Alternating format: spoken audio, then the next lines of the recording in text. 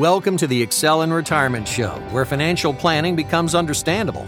Your host, David C. Treese, is a licensed financial advisor who specializes in retirement income planning. Do you know where your income will come from in retirement? David helps people know where their paychecks will come from in retirement. David's desire for each of his clients is to have financial confidence, protection, and growth. We believe this is achievable with the right plan in place. Together, we'll build a plan specific to your financial goals. We work with clients from all over, and we'd love to connect with you. Go to clientsexcel.com to connect with us. If you'd like to speak with us, call our office at 864-641-7955. Thanks for listening. Now to the show. Welcome back to show number 59 of the Excel in Retirement Show. My name is David Treese, and we are excited to have you here listening. We are creeping up on show number 60, another milestone for us on the podcast, and I am really enjoying bringing this content to you. I don't know too many other financial advisors who record a podcast every week. They are few and far between, but I hope that you find this information beneficial about our unique positioning and how we help people excel in retirement. This past Saturday, we did something a little bit different. When I was in school in Virginia, I often went to the Blue Ridge Parkway, mainly for cycling, but we drive out there just to take in the sunset also.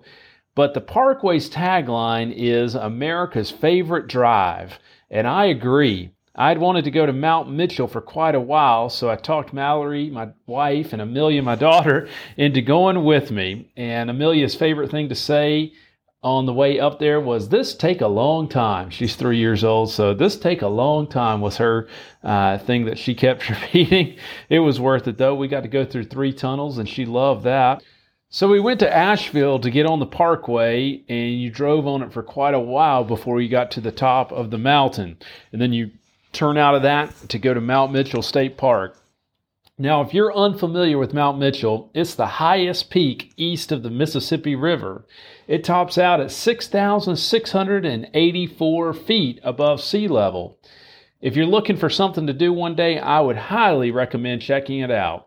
Now, you remember, it's even higher than Denver. Denver is the mile-high city at 5,280 feet, so it's even higher than that, 6,684 feet. It's a really unique, cool place, so I highly recommend it. Apparently, it is the snowiest part of North Carolina also, so I would love to go back in the winter to see some of that snow. When I was about 20 years old, I went with a buddy to the Outer Banks near Morehead City to kayak and camp on an island called Shackleford Banks. We had to kayak out to the island to camp, and the island is known for its wild horses, but it also has another inhabitant. Raccoons are everywhere. The furry creatures aren't a problem during the day, but when dusk arrives, they start coming alive. It's a weird phenomenon, it really is. We took an extra tent to put all of our supplies in at night so they didn't wipe our food out. And it required a lot of diligence to make sure all of our things were inside that tent at night. We made a fire at night to cook our food, and we would sit around this fire for a while, and we would shine our flashlights into the brush, and there were numerous sets of raccoon eyes staring back at us. And if we sat there real quietly, they would begin to get closer and closer. We had to yell at them to scare them away, or they would have come right up to us, and we weren't having that. We were fastidious about zipping that supply tent up each night before we went to sleep. Well, we were for the first 1 or 2 nights, but then we forgot one night. We didn't hear a thing that night either. Those raccoons must have been so discreet, because the next morning there was a string of food and wrappers and trash and all of our stuff strung up down the beach coming from our tent. And we had a huge mess to clean up and less food to eat or carry back, but we were pretty annoyed by that. The raccoons are a lot like inflation. We know it's a possible problem, like the raccoons were a possible problem. We read about the raccoon problem beforehand. That's how we knew to take a supply tent.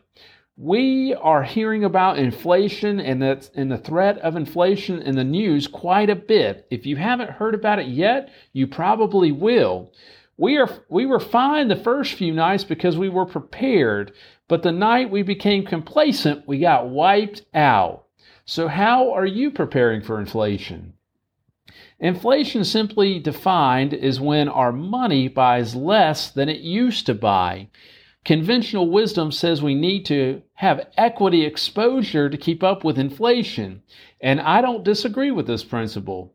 But where it gets tricky is when we have an overexposure to stock market investments and a correction happens. A down stock market portfolio plus biting inflation is like a 1-2 punch to knock you out.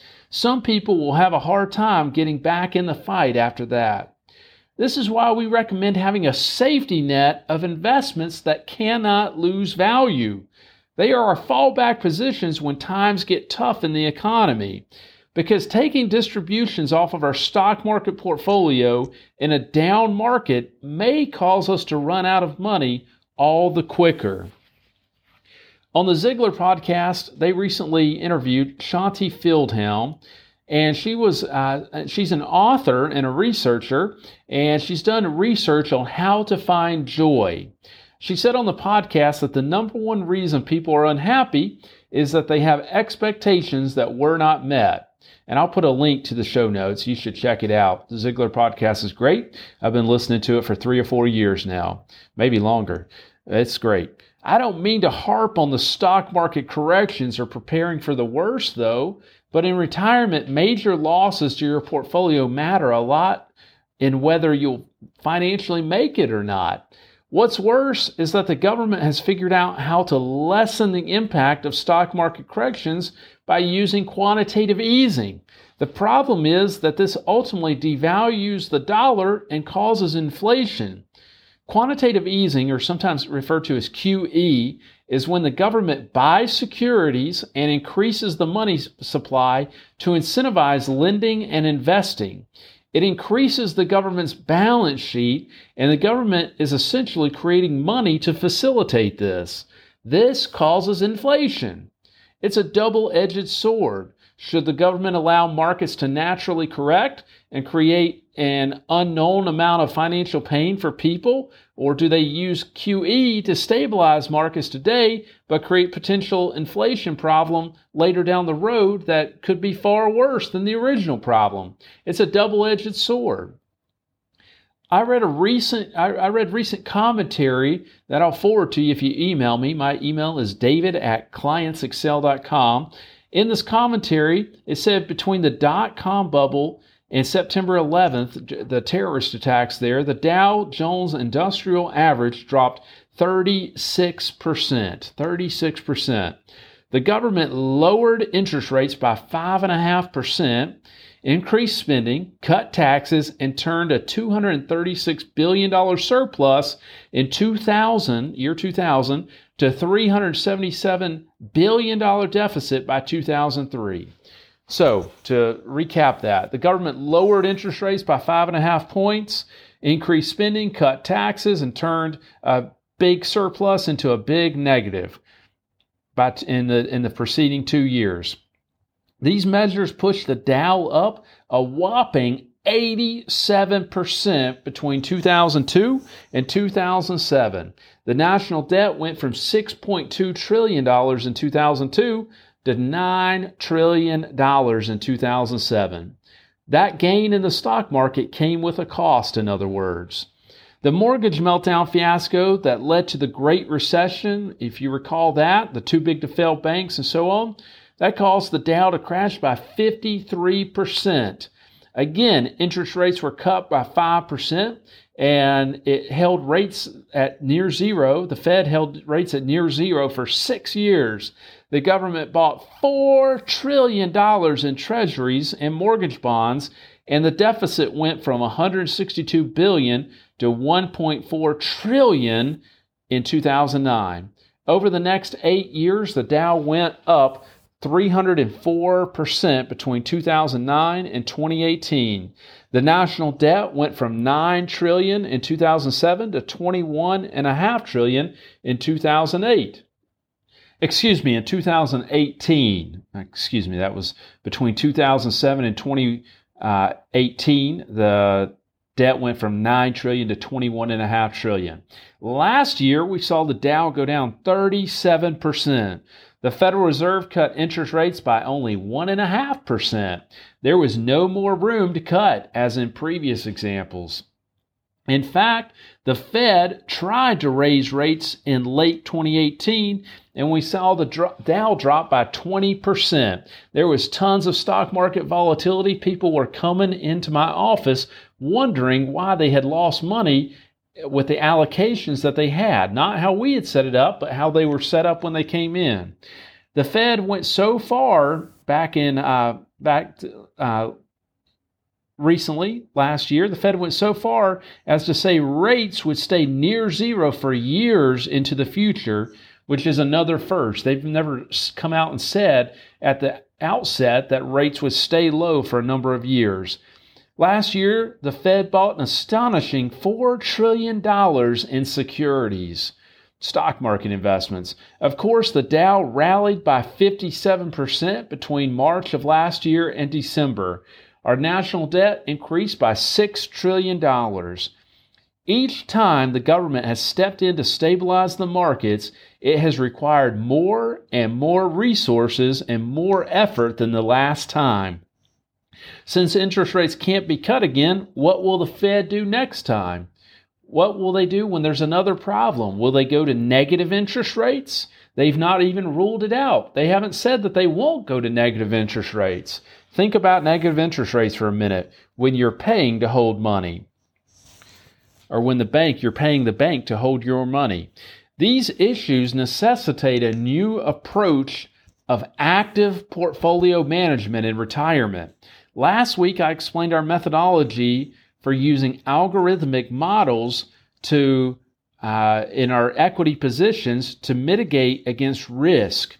What this means is we are not riding the Dow to its bottom, but rather through computer programs going in and out of investments, we're going to mitigate against major losses in the market.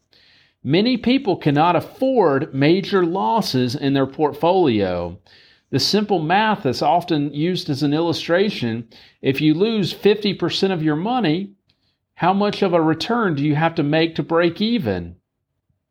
Most people would say off the cuff 50%, or some people would say 50%, but then you're only at 75% of what you had lost. We have a unique approach to portfolio management that you'll be hard-pressed to find elsewhere. When you're ready to experience active portfolio management with less fees and with a comprehensive approach to your whole paradigm, please let us know. As always, you can reach me by calling 864-641-7955. We'll be back next week for show number 60. Investment advisory services offered only by duly registered individuals through AE Wealth Management, LLC. AE Wealth Management and Clients Excel are not affiliated companies. Investing involves risk, including potential loss of principal. Any reference to protection, safety, or lifetime income generally refer to fixed insurance products, never securities or investments. Insurance guarantees are backed by the financial strength and claims-paying abilities of the insuring carrier. This podcast is intended for informational purposes only. It's not intended to be used as the sole basis for financial decisions, nor should it be construed as advice designed to meet particular needs of an individual situation. Clients Excel is not permitted to offer, and no statement made during this show shall constitute tax or legal advice. Our firm is not affiliated with or endorsed by the U.S. government or any governmental agency. The information and opinions contained herein provided by third parties have been obtained from sources believed to be reliable, but accuracy and completeness cannot be guaranteed by Clients Excel. The use of logos and/or trademarks of podcast hosting sites are the property of their respective owners and are not an endorsement by those owners of our firm or our program.